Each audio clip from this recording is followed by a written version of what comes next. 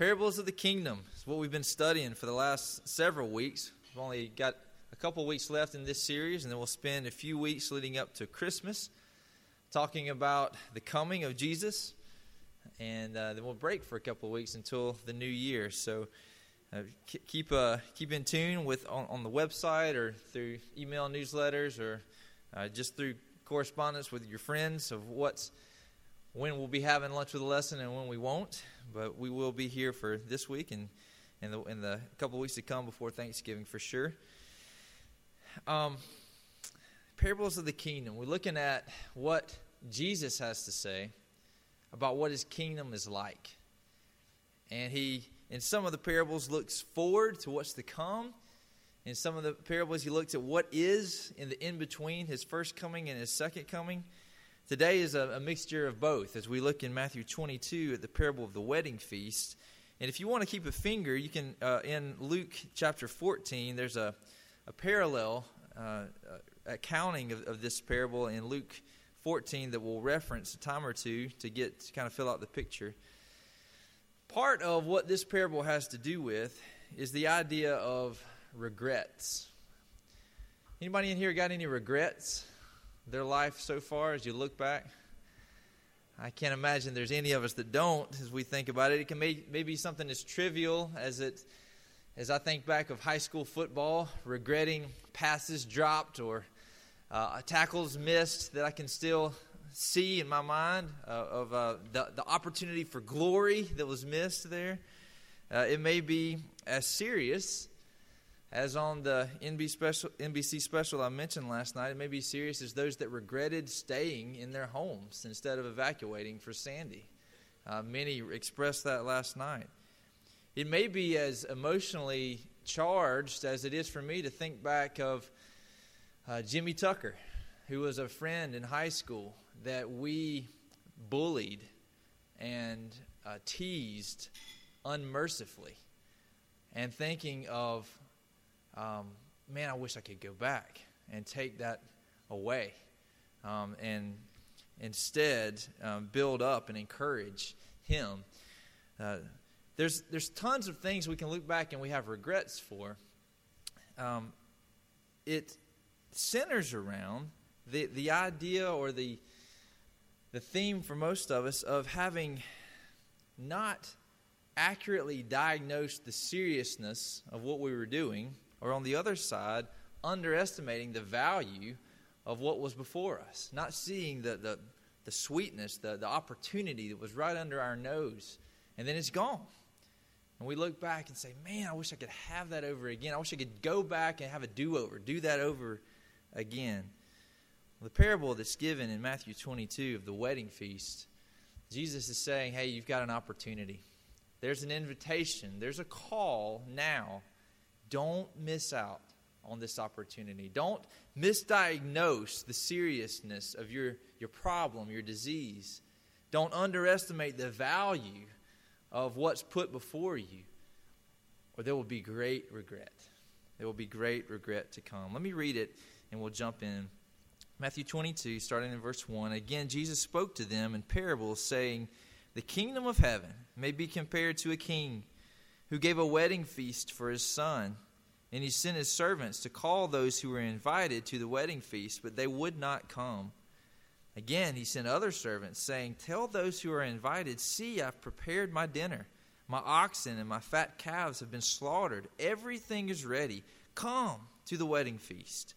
But they paid no attention and went off, one to his farm, another to his business, while the rest seized his servants and treated them shamefully and killed them.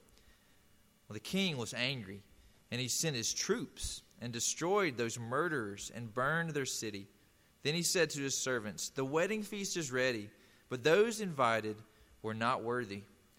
Go therefore to the main roads and invite to the wedding feast as many as you find. And those servants went out to the roads and gathered all whom they found, both bad and good. So the wedding hall was filled with guests. But when the king came in to look at the guests, he saw there a man who had no wedding garment. And he said to him, friend, how did you get here without a wedding garment? And he was speechless. Then the king said to the attendants, bind him hand and foot, cast them into the outer darkness, in that place where there'll be weeping and gnashing of teeth. For many are called, but few are chosen. I'm going to look briefly this afternoon at three things: the call, the consequence, and the completion that are outlined for us in this parable. The first is the call of the kingdom. This isn't the main point, but I think it's helpful to stop and just look at the mere fact of the call that is issued, the call of the kingdom. It starts with a come and see, a come to type of call. He says, hey, servants, go out to all these guests and invite them. That, hey, I'm throwing a wedding feast. My son, the future king, your future ruler, is marrying his queen. Come and show your allegiance. Come bring your gifts. Come celebrate with us. The calves have been killed. The oxen has been slaughtered. Everything is ready. Come. Well, they are ignored. So he sends out more. Again, come. Well, when that doesn't work, that strategy doesn't work, he goes for another strategy. He says, okay, instead of the invitation to come, go out now. Go out to the streets and bring everybody that you can find and fill the seats. Just the mere fact that the idea that there's a come to and a go out strategy is something that we notice and that should ring true to us in how God's kingdom works from Genesis 1 to Revelation 22. As you look at the storyline of Scripture, all throughout there is a come to, an invitation to come, and then a go out, a sending out aspect of the kingdom. It's always invitational, but it's multi-directional. I put a chart that just to represent it, because it's neat to see as you follow the storyline of Scripture. In Genesis 1 and 2, what are Adam and Eve supposed to do? They're supposed to take God's glory, the goodness of the garden, and to go out. To go out, to take His glory to the ends of the earth. Well, instead, they have taken His glory, they take sin. They sin, in the rebellion in their hearts, they take sin, and sin spreads throughout God's good creation. So what He does is He focuses his focus on Abraham and the nation that would come from him, the nation of Israel. And He says, hey, I'm gonna set you up, Israel. I'm going to pull you out of the bondage of Egypt. I'm going to set you up in the nation of Israel, on this crossroads of the then known world. And you're going to be a light to the nations. As people see how you follow me, the kingdom that I set up through you, it'll be hey, come here, gather in to worship God, to be a part of this nation. Now, when Jesus comes, again, the direction changes.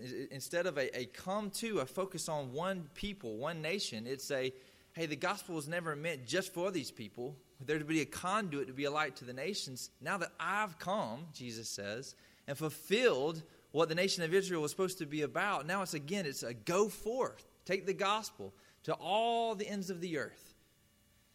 And then we see in Revelation 21 and 22 and in the prophecies of the end times in Isaiah 60, another coming, another gathering in. So there's a rhythm to the storyline of Scripture of a sending forth, a going out, and a coming in, a gathering in. Jeff, you put that chart up there. It's an idea that we continue to be about in our lifetimes. When I was growing up in a Baptist church in South Georgia, the big strategy of the local churches was these big come and see events. It was big youth groups. It was big events that it was something new, something to offer. They'd have these weightlifters that would bend a metal bar or whatever else, and then they'd have a testimony time. There's these big come and see events. Well, as we grew up, we kind of got to the sense where we'd seen pretty much everything they had to offer. And so people stopped coming to these big events. The attendances started to decline. Well, then the strategy became, hey, go out. We need to have community groups, and we need to have them all over town. We need to go to where the people are. We need to have Bible studies in offices and go out. And now there tends to be kind of a coming back to, hey, that's great to go out, but we also need to gather together. And ministry has this flow, this rhythm to it, and it's biblical. Even in here, as Jesus describes the kingdom, he says, hey, that's normal, this rhythm of ministry. And the church needs to go out into the world and be a light, be salt and light. But they also need to draw in an invitation, bring the world into the church so that people can know Christ, so the church can be built up and grow not just in depth, but numerically. Israel's history, our history, reflects this, but the point is that it's always an invitation. There's always an invitation, a call to be a part of the kingdom. More importantly than that, and point 2 here is that there's consequences to the call. And this is where the parable where Jesus is really getting to the meat of his parable is that people react in various ways to the call. The first group of people we could call the distracted. What does it say? Flip over if you do have your finger. If not, you can listen to Luke 14. It says it this way. He says, come now, for everything is ready. But they all alike began to make excuses. The first said to him, I've bought a field, and I must go out and see it. Please have me excused. Another said, I've bought 5 yoke of oxen. I go to examine them. Please have me excused. Another said, I've married a wife, and therefore I cannot come. So the servant came and reported these things to his master. The distracted, they've got more important things to do than this wedding feast. The context is interesting. The first person says, hey, I've got a field. I've just bought this new piece of land, and it is supposed to be magnificent. But to make the sale final, to make sure there's nothing, shady about it, I got to go examine it. This is a big deal. This great feast, I'm all for it, but this is a great field, and I've got to go check it out. This is a business dealing that's got to be done today. If not, somebody else might come along and snatch it out from under me. So he goes. The next person says, hey, I've got this new oxen, and they are the Mercedes of oxen. They're going to be amazing. And, I've heard reports of them, but I got to go take them out for a test drive. I just got these things, and we got to go check them out and see what these babies can do. It's a materialistic type of, hey, these things are more than just functional. These things are I got to test drive them. And the other one is maybe one we can understand even more readily of, hey, I just got married myself. You're inviting me to a wedding feast, but I've got a feast of my own to host. I've just gotten married. We can't just pick up and leave this to go to your wedding feast. We've got a feast of our own. See, we tend to dismiss that when we read over it, but man, that's us, isn't it? We're distracted. We've got these business dealings that are important. I know the call of the kingdom is big, and the king is worthy, but I've got to do this today. I've got to take care of this now. And I'll give more time later to the king and his business. Or that's great, but man, right now, until Jesus comes back, I've got some pretty cool toys to play with. And they're magnificent. I'm gonna test them out and get all the joy I can from them. Or, hey, I know you've got something going on, Jesus. I know you've got a wedding banquet planned over here, but I've got some plans of my own. I've got some things that are important to me over here too, and they're good things. They're things that should be celebrated. But each one of them, in their distractions, miss out on the opportunity that's right under their nose to partake in the wedding feast, not just a wedding feast, but the wedding feast of the King.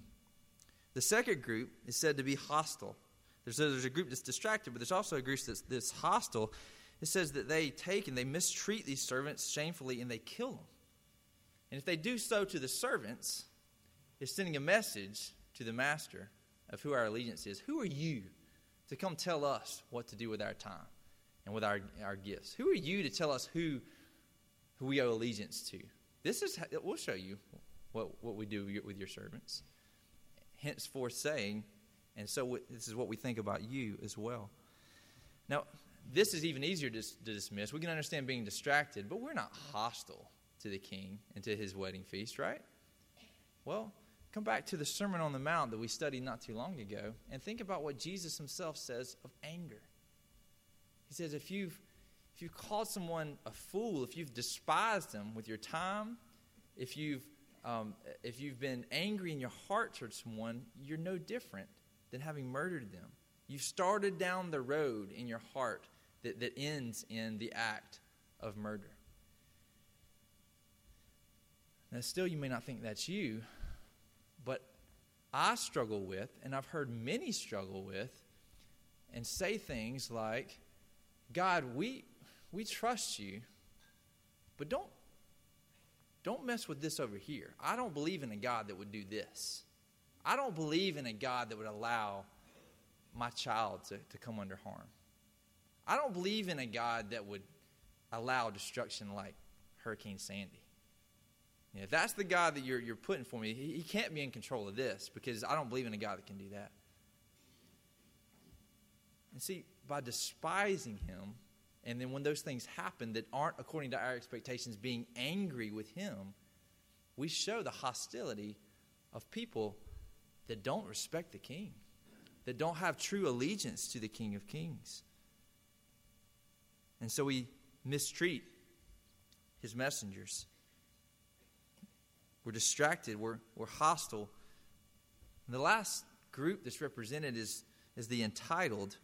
And you see that in this last gentleman, who the king comes to his feast and he looks, and everybody there is in the wedding garments. What are these wedding garments for? Well, they're to put everybody on equal playing field. You can't tell who's rich. You can't tell who's poor. You can't tell who deserves the highest seats and the lowest seats. They've all got the wedding garments on. They're all covered. They're all equal in this sight. They're all participants in the wedding feast, except for one guy that stands out. He's dressed in his own clothes. Now, he's not one of the ones who have refused the invitation. So he's one of the ones that Luke describes more clearly in chapter 14 is this. He's, go out quickly to the streets and lanes, bring the poor, crippled, blind, and lame to the wedding feast. So he's one of the poor, blind, lame, and crippled.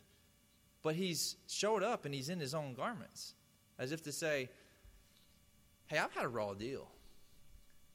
You know, I've done my time. I've served my time. I deserve to be here. Wedding garments, that's fine. I'm going to come in my own merit. I deserve this. I deserve to be here.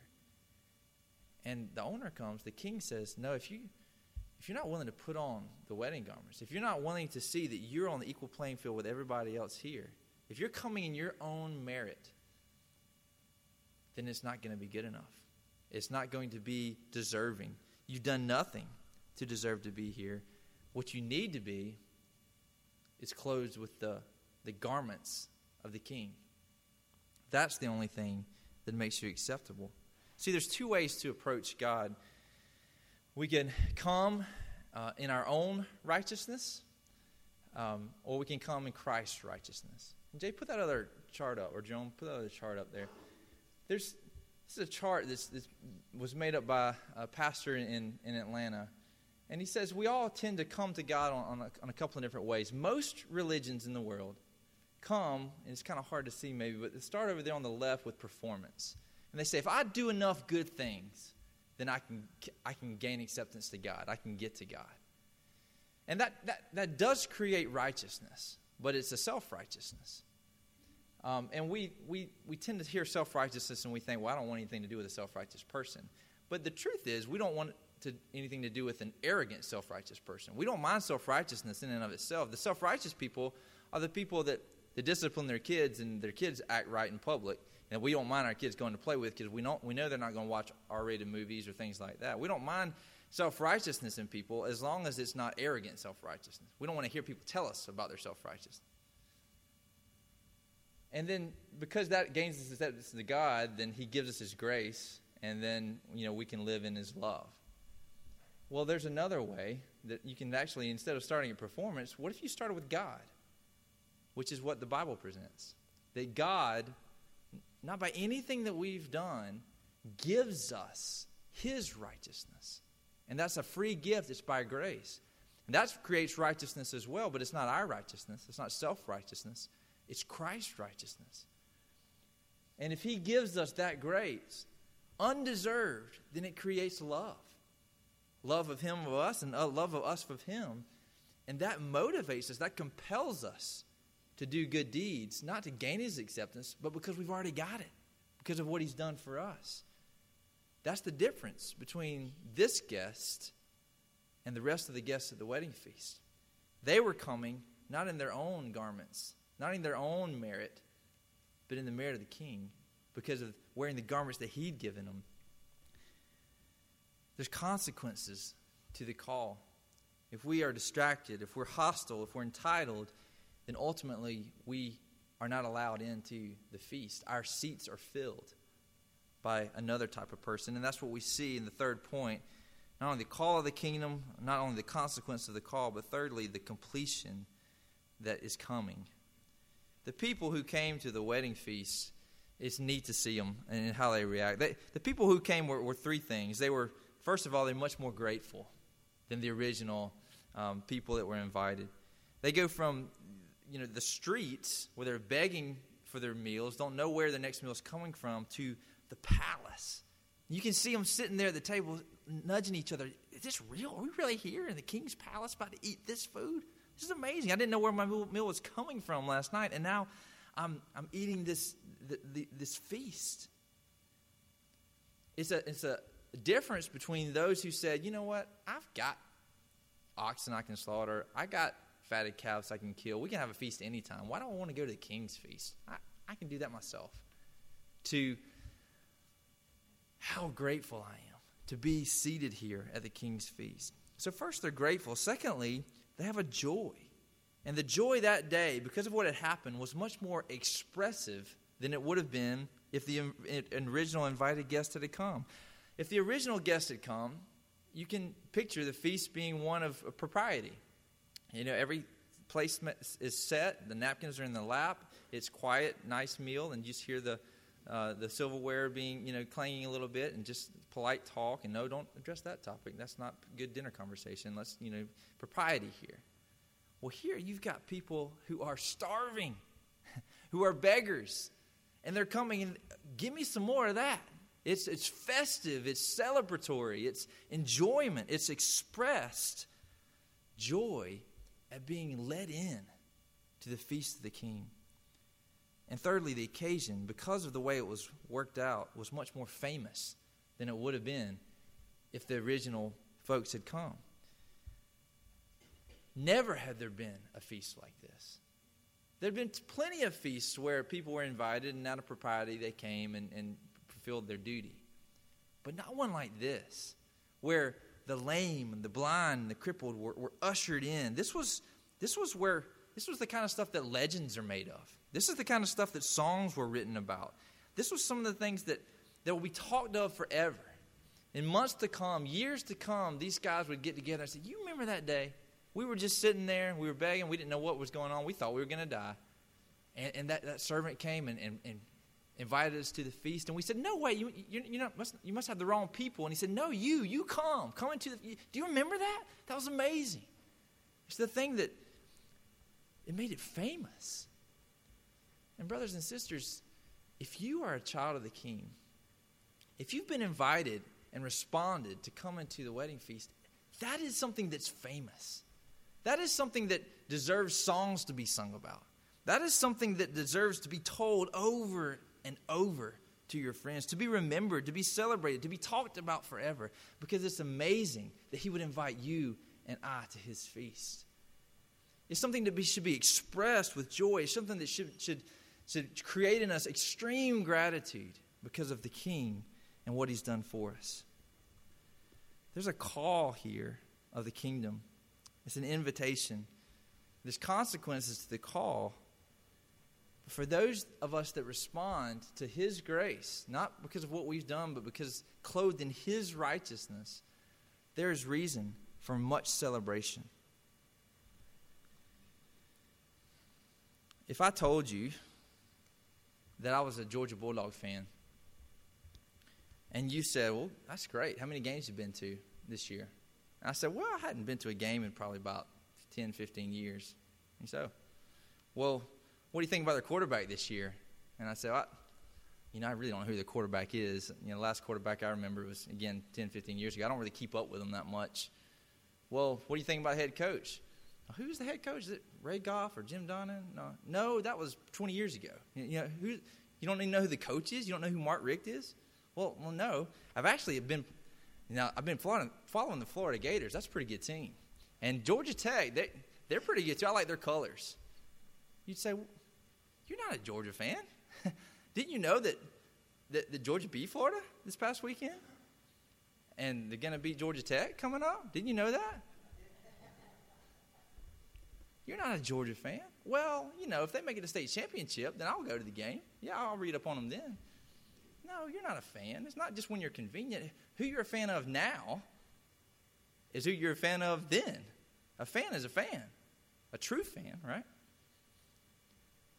See, what we deem as important now, and this I think is the point of the parable, what we deem as important to spend our time with, who we deem important to serve, to give our allegiance to, now is who, in the end, it will be revealed whether we're in the feast or not. We've got a call today. Today is the day of salvation, to come to the wedding feast of the King. Not in our own merit, but dressed in the righteousness of Christ and what He's done for us and His gracious invitation to come and to celebrate, to be grateful, to express our joy, and to talk about it. He's done something worthy of fame in bringing guilty sinners like us and bringing us into His kingdom, inviting us to His wedding feast. And one day He's going to complete it. One day, those of us that come not on our own merit, but in the merit of Christ, will be able to sit down to the wedding feast of the Lamb in the new heavens and the new earth. And that will be a day of joy. Let's pray. God, we thank You for Your word, for parables like this that wake us up, that open our eyes to the importance of where we spend our time and where our focus is now. God, help us to develop an appetite for the wedding feast to come, to taste and see that You are good today, and to long for the completion of that feast to come. And help us to not just expect people to show up, but to go out, bring them in, to tell the stories, the fame of how You've brought a guilty sinner like me, like us, and invited us to Your wedding banquet. And help us to extend invitations to others who are blind and poor and beggars like us. And fill Your kingdom with joy and gratitude from sinners that have been saved. We pray in Jesus' name. Amen.